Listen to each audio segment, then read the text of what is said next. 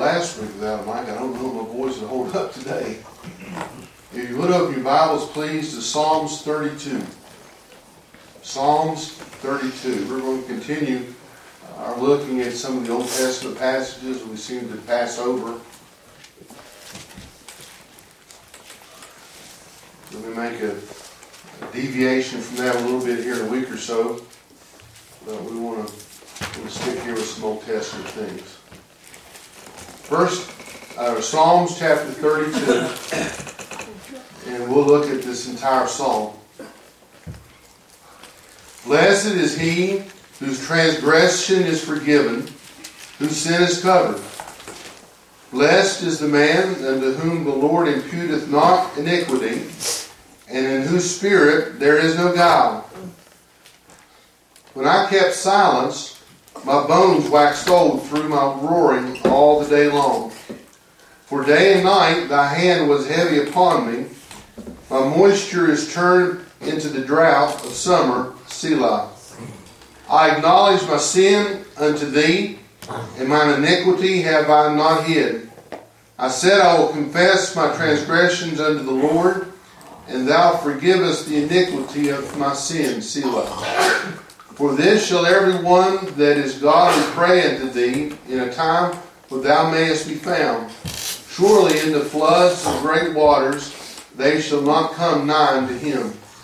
Thou art my hiding place. Thou shalt preserve me from trouble. Thou shalt compass me about with songs of deliverance, Selah. I will instruct thee and teach thee in the way which thou shalt go. I will guide thee with mine eye. Be not as the horse or as the mule, which hath no understanding, whose mouth must be held in with the bit and bridle, lest they come near unto thee. Many sorrows shall be to the wicked, but he that trusteth in the Lord, mercy shall compass him about.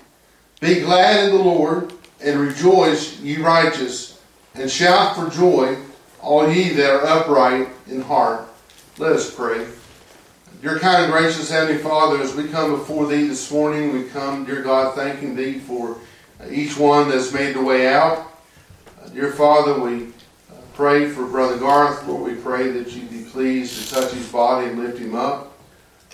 Lord, we truly miss him when he's not here.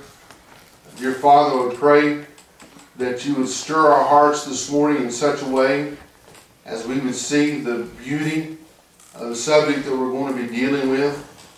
Dear Father, I thank You for this psalm because it has so much within it. Lord, I just ask that You'd increase our understanding. Father, if there's somebody here this morning that's lost, I pray this be the time that You speak to their hearts and draw them unto Yourselves. And dear Lord, what You do for us, we'll thank You and praise You for these things we do ask in Jesus' name. Amen.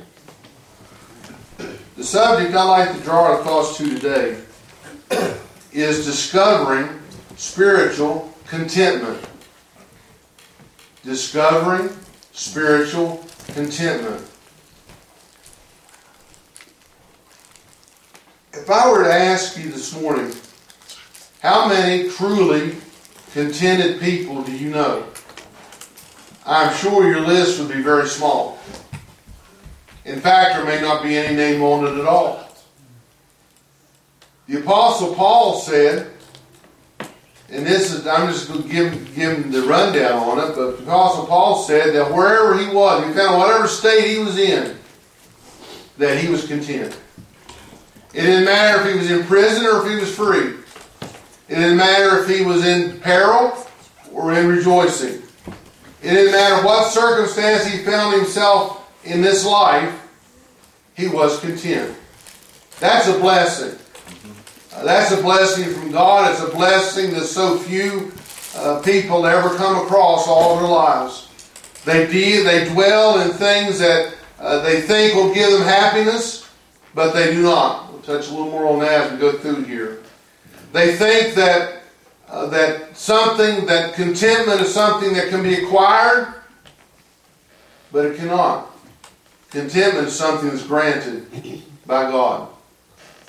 And it's not available for the world. We'll get that out here at the very beginning.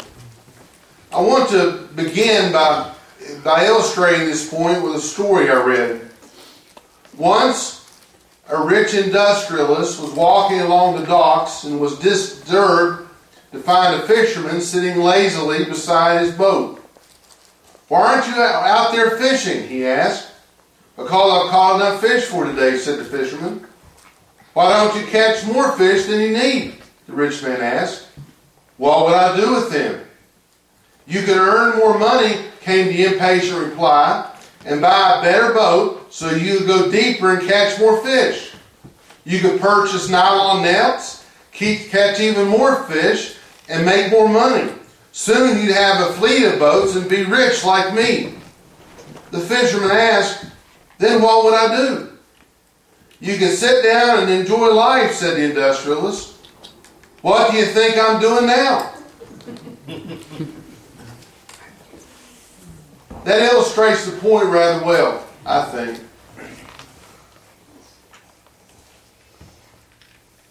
I find that, to me, happiness, joy, and contentment, more often than not, comes from the simplest of things.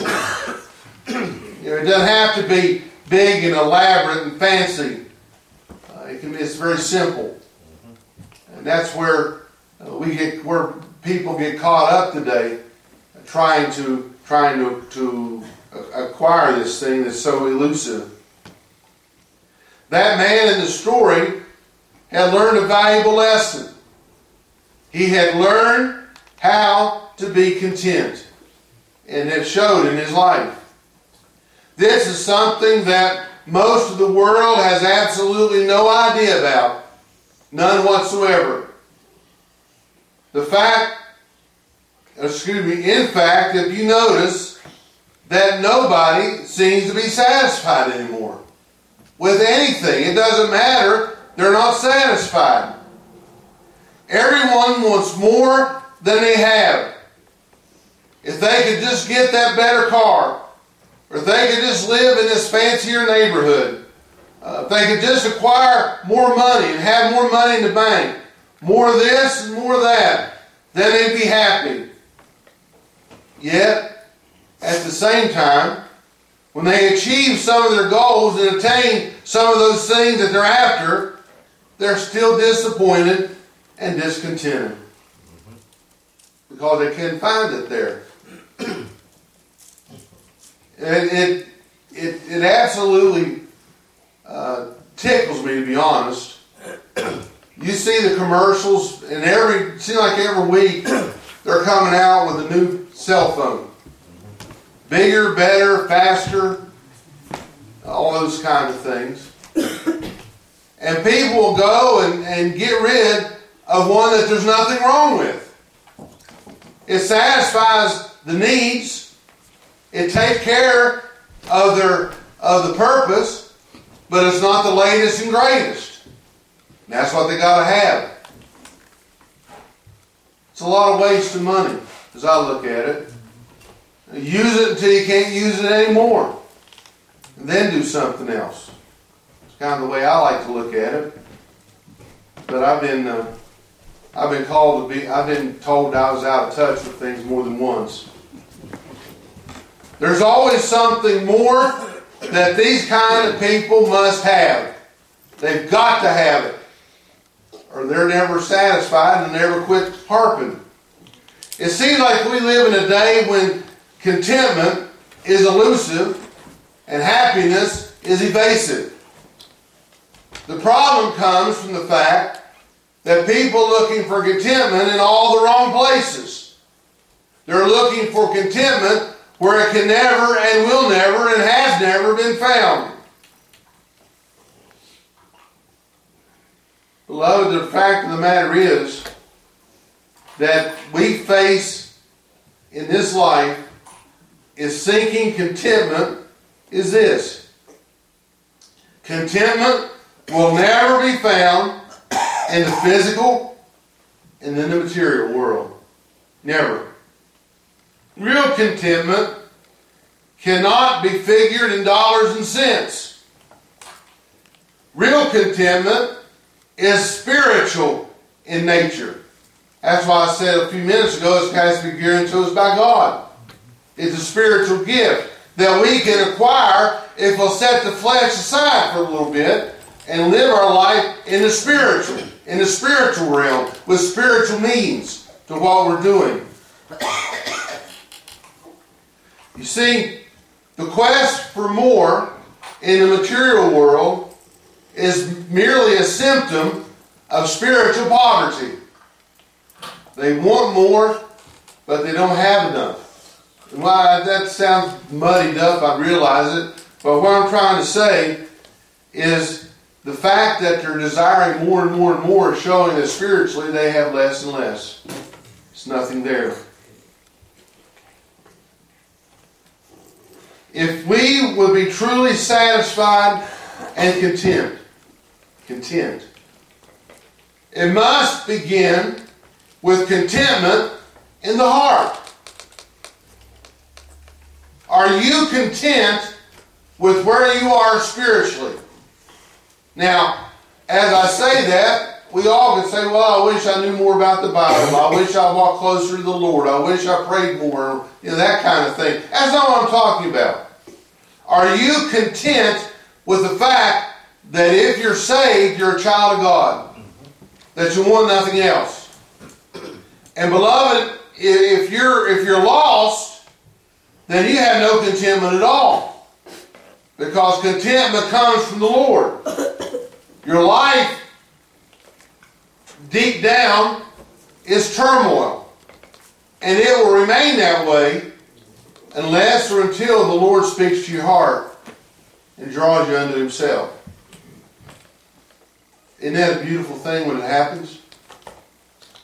When the Lord speaks to that dead heart, brings life to it, and enables a person to respond and come to the Lord in the free pardon of sin.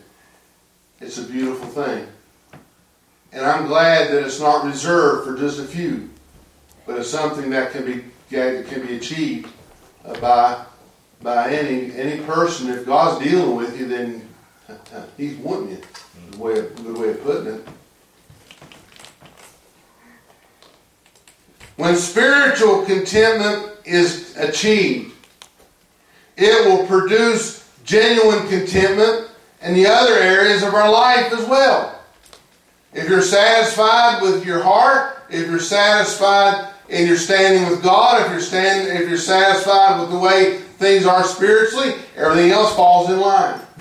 You'll find yourself being content with your work. You'll find yourself being content with how things are going at home. You'll find yourself being content with your life as a whole.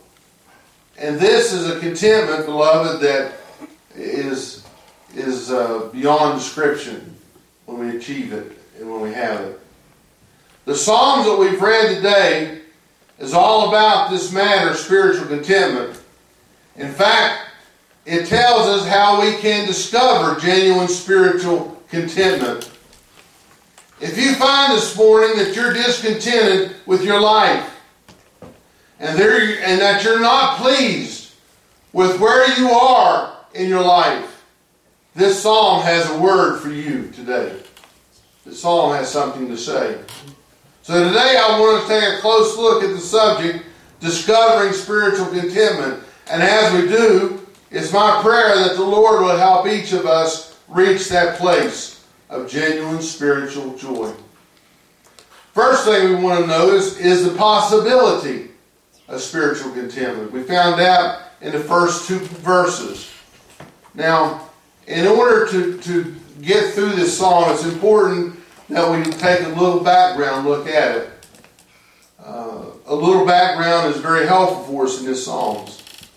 Psalms 32 was written by David after he had committed adultery with Bathsheba and had her husband, I hope her cousin wasn't her cousin, but had her husband Uriah put to death in 2 Samuel chapter 11. Remember, David tried every way in the world to cover his sin. David tried every way in the world to make it so that it wouldn't come out. And when Uriah wouldn't play along, he told him to put him out in the heat of the battle and to just withdraw from him. In other words, David was responsible for the murder of Uriah. David committed these sins and tried unsuccessfully to cover them up. Does that sound like you and me in any time? Do we not, when we sin, especially with something that we've justified in our hearts and minds before we have done it, that we'll try to cover it up as best we can so that nobody ever finds out, that it never comes to the light of day?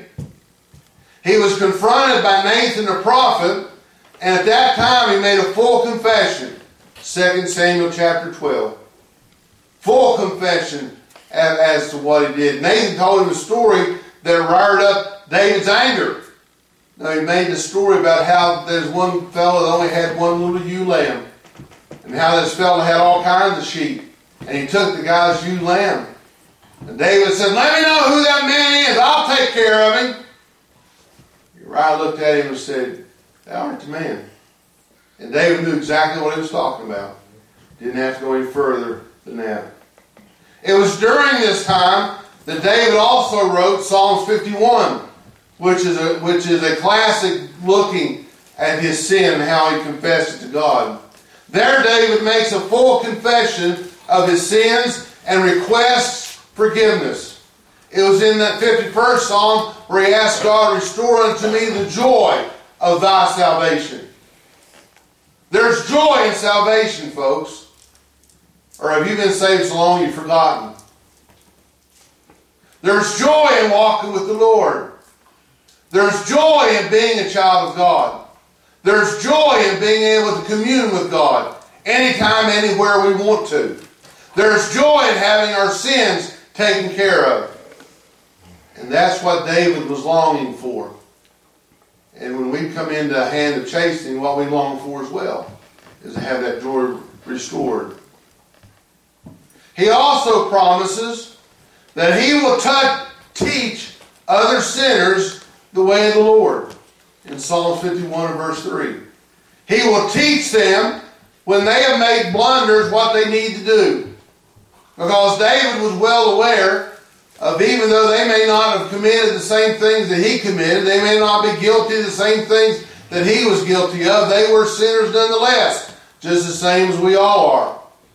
And he was going to teach them, help them, direct them, guide them, so that they may find their way back to where they needed to be. Psalms 32 seems to be David's fulfillment of that promise that he made to God in the 51st Psalm. We can make no mistake that David was a great singer of the Psalms. He had a sweet voice, from what I can tell from the Scriptures. He was a great king. He was a great saint, because the Bible says that he was a man after God's own heart. The only person in all the Bible that's said of. But he was also a great sinner. Beloved, that should give us encouragement.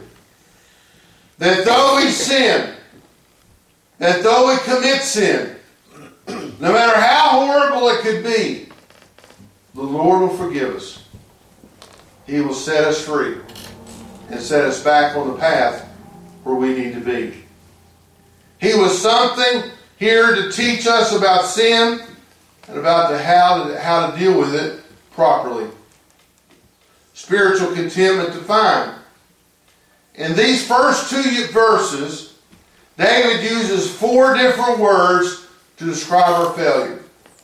The first one is transgressions in verse 1. This word means to step over a boundary or to cross a line. Now, who set the line? God. Who set the boundary? God. To transgress that is a step beyond, or to go over that particular line. It speaks of open rebellion against the clear commands of the Lord. Open rebellion. Not a mistake. Not a little whoopsie. It is blatant, open rebellion. Much in the same way that you tell a child to do something, that child just bows up and says, no! Oh, me. They say it once. I've thought more than one time there's a good thing that child didn't belong to me. He or she wouldn't tell me no again. But that goes back to being old and out of touch, I guess. It's a picture, or it pictures sin as defiance. We are standing in open defiance of God when we transgress His law. Open defiance. It speaks of sin specifically in verse 1.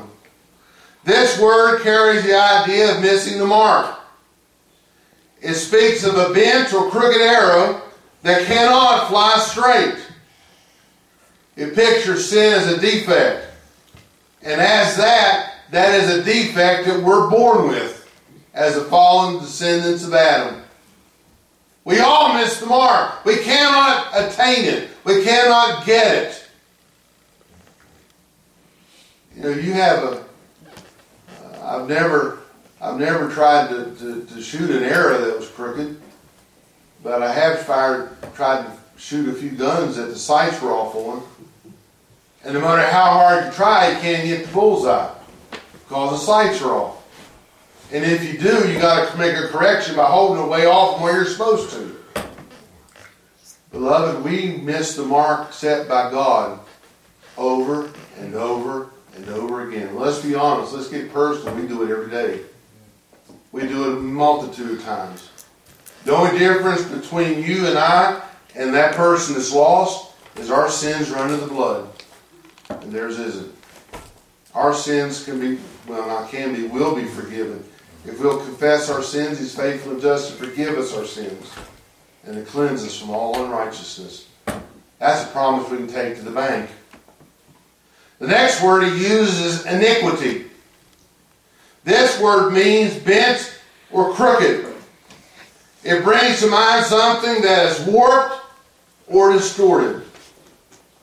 Every time I think of something being warped, I had a friend of mine who had spent quite a bit of time in Ohio. And when they come back home, his sister had a collection about that thick of 45s.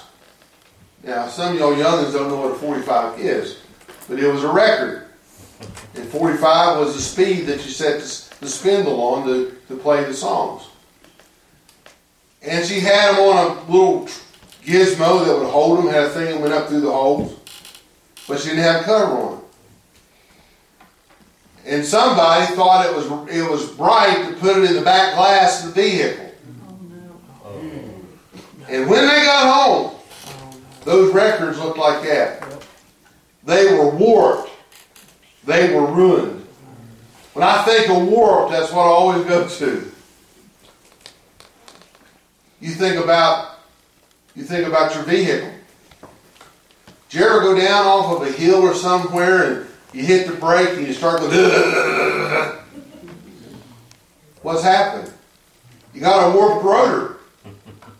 You've done something, you got the thing too hot or something or other, and it's warped. Used to be you could take it and get them turned. Now you got to buy a new one. It was a whole lot cheaper to get them turned. But the point I'm making, you know what we're talking about? We're talking about warp. Something that this is how it looks at us in our iniquity. This word refers to our very nature, which is warped and distorted and bent toward doing evil. Everything about us that is talking about our flesh is bent toward evil. It's intending to do evil. And evil is all it can do without the hand of God. The Bible tells us that, we've mentioned this so many times, but it fits so many things, that our righteousness, the best that we can come up with, our best actions, our best motives, our best attitude is nothing but filthy rags before God. Now why? Because of our distorted bent toward doing evil. Iniquity pictures sin clearly as being a distortion. Did you ever see those funhouse mirrors? What do? They take they don't take it, you stand there and it's your image, but the way the glass is bent, it distorts how you look. It may look like you got a big old head and a little body, or you may have a little head and a big old long body, or whatever it may be. It distorts us. It's not a true looking at the way we are. Let me turn it around. How many times have you ever seen a photograph of yourself that you really liked? Why? Because we have in our minds a distorted view of how we look.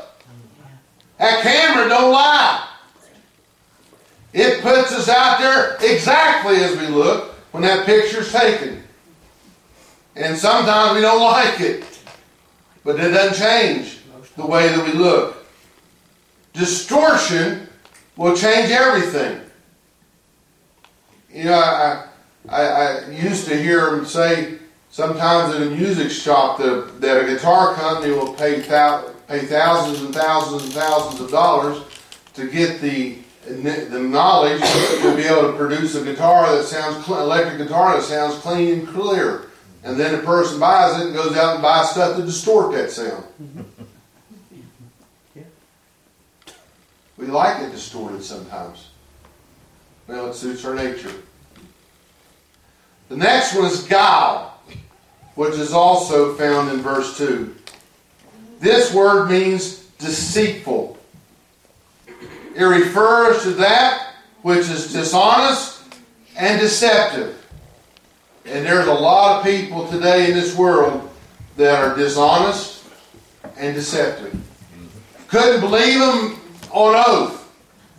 Wouldn't believe them if they told me it was good morning without looking out to make sure it wasn't dark.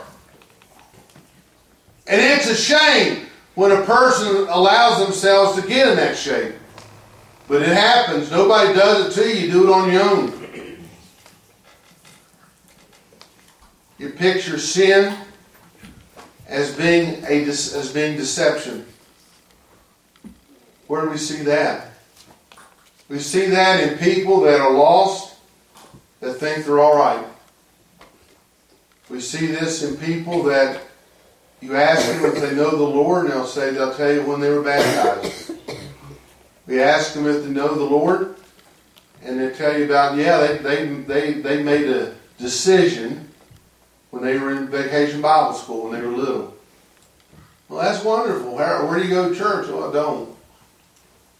Proof's in the pudding, folks. Deception. The devil is very good at deceiving folks. I'm not as bad as this one over here. I don't do the things that they do. I don't say the things that they say. I'm good to everybody I come into contact with. I'm honest with everybody I come into contact with. I treat everybody the way that I want to be treated. And those are all good things. But unless you know the Lord and the free pardon of sin, you'll take those good things with you straight to hell. Without exception. The only way that a person can bypass hell is to come to know the Lord and the free pardon of sin. There's no other way. All your good works will die with you. All your good intentions will die with you. It takes the blood of Jesus Christ to make one clean. David tells us that of all these terrible aspects of sin, and they're a part of our lives. But thank God they can be taken care of. Each one can be taken care of. And getting them dealt with before the Lord is the key to spiritual contentment. The key to being all right.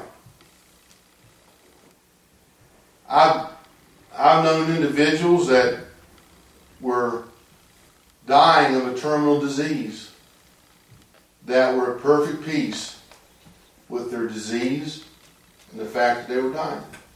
Why? They had spiritual contentment in the Lord. They knew their life was in His hands. And, it's like that song Chuck sings, if I go or if I stay, I'm a winner either way. There's no loser. We grieve, we miss, our heart's broken. I'm not talking about it. We do lose, don't we? But we know where that person is. And we know we have the promise that we're going to be back with Him one day. And that's a glorious problem we have. A promise we have, not a problem. A promise that we have.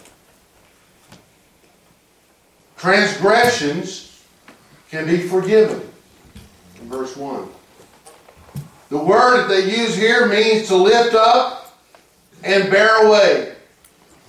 To lift up and bear away. Our defiance can be removed. Our open rebellion can be dealt with and taken away. I have seen many strong-willed children, and I'm just making a comment. Don't shoot the messenger. I've seen many strong-willed children who, through constant, consistent effort on the parents' part and through the benefit of once they get in school, find out that they're not nearly as headstrong as they were. They become very nice young people. Very good young people to be around, a joy to be around. I've seen that happen more than once. Our defiance before God is taken away. Our transgression is gone. Our rebellious nature has been taken away. Well, I'm going to back up there. I ain't going to say taken away because we do rebel from time to time. But it's not the same as it was before we come to know the Lord. Sin can be covered in verse 1. The word that they use here means to conceal or put out of sight. Conceal or put out of sight. This is how David understood it, because this is what was going on during the days of the tabernacle. On the Day of Atonement, the covering was made for sin, and they would cover it for till the next year. We know that our sin wasn't just covered over, our sins were taken away fully and completely by the blood of Jesus. Our defect, that is, if you're using the same terminology as we did before, can be covered and in fact removed by the blood of Jesus Christ. Thank God He removes it. It's no longer there. It's no longer eating away at us. It's no longer holding us back. It's no longer preventing us from being able to come into the presence of the Almighty. It's no longer preventing us from serving God day by day. It's gone. He takes it away. And if you think you enjoy being around God's people now, if you're lost, you don't know the half of it once you're saved. When you come fellowship with brothers and sisters in Christ, that's true joy. I've said this here before. This is my family. I don't have any people even probably within 100 miles, blood relatives. And some of those I just do not be around, if I'm going to be honest. You're my family. Well, I forgot about Mac and Wilma. I was thinking about on my side, Dean's side, or the break side for that matter. Beloved, we're together. We're all together. Brothers and sisters in Christ. How? Through the blood of Jesus. Through salvation that only He can provide for us. Iniquity may not be imputed, verse 2. This phrase refers to a debt that is not reckoned, a debt that has not been paid. Our spiritual distortion in bankruptcy will not be held over our heads. Now you think about a distorted view. If you watch or have ever watched one of those NASCAR races, it is possible to get so far behind you think you're ahead. And the whole field starts catching up with you. That's a distorted view.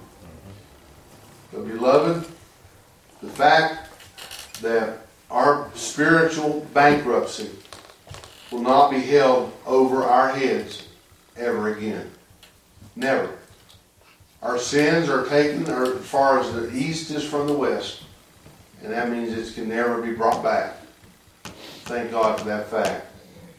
Our heart can be free from guile. Guile, deceit. Our hearts can be free from all spiritual deception. Guile, and I hate to say this about a biblical person who was a forerunner in the line of Jesus, but Jacob spoke with guile. He used deception. He did a lot of his things he did was through deception. And according to what we looked at, that's guile. Our hearts can be free from all that. Our hearts can be free of all guile. Our hearts can be free from all spiritual deception, and we can be open and honest before the Lord. And once you're saved, you're not being deceived anymore. Satan's not letting you think that you're saved and all right. Satan's not letting you think that everything's just going to be hunky-dory and you can go on your merry little way. Satan has no claim on us if we're saved. And once we're saved, we are free from that type of deception because we know. We don't wonder. We don't think. We don't hope. We know that we're saved. One of the test things on that, the Bible says that we know that we pass from death into life if we love the brethren. That's a true statement. If you have love for the brethren, that's proof positive that you know the Lord. Open and honest before the Lord. You can talk to the Lord about anything, anytime, in open honesty, not having to try to hold back anything, not trying to conceal anything or deceive anybody or trick anybody. You can just lay it out there, and the Lord will hear, and He will help you. This is about as far as I'm going to try to take this morning. We'll finish it up next Sunday, Lord willing. We need to understand that there is a great gap between the way the world lives and the way the child of God lives. Tremendous gap. And we need to understand, beloved, that if you want to have spiritual contentment, the only way that you can have it is being in Him. The only way that you can have it is being a child of God. And as we go to our closing now, if the Lord has spoken to your heart, I would like to invite you to come. Deal with what God would have you to deal with. There's plenty of folks here that can help you and will be willing to do so. So, if God's dealing with your heart, please come. Let us pray.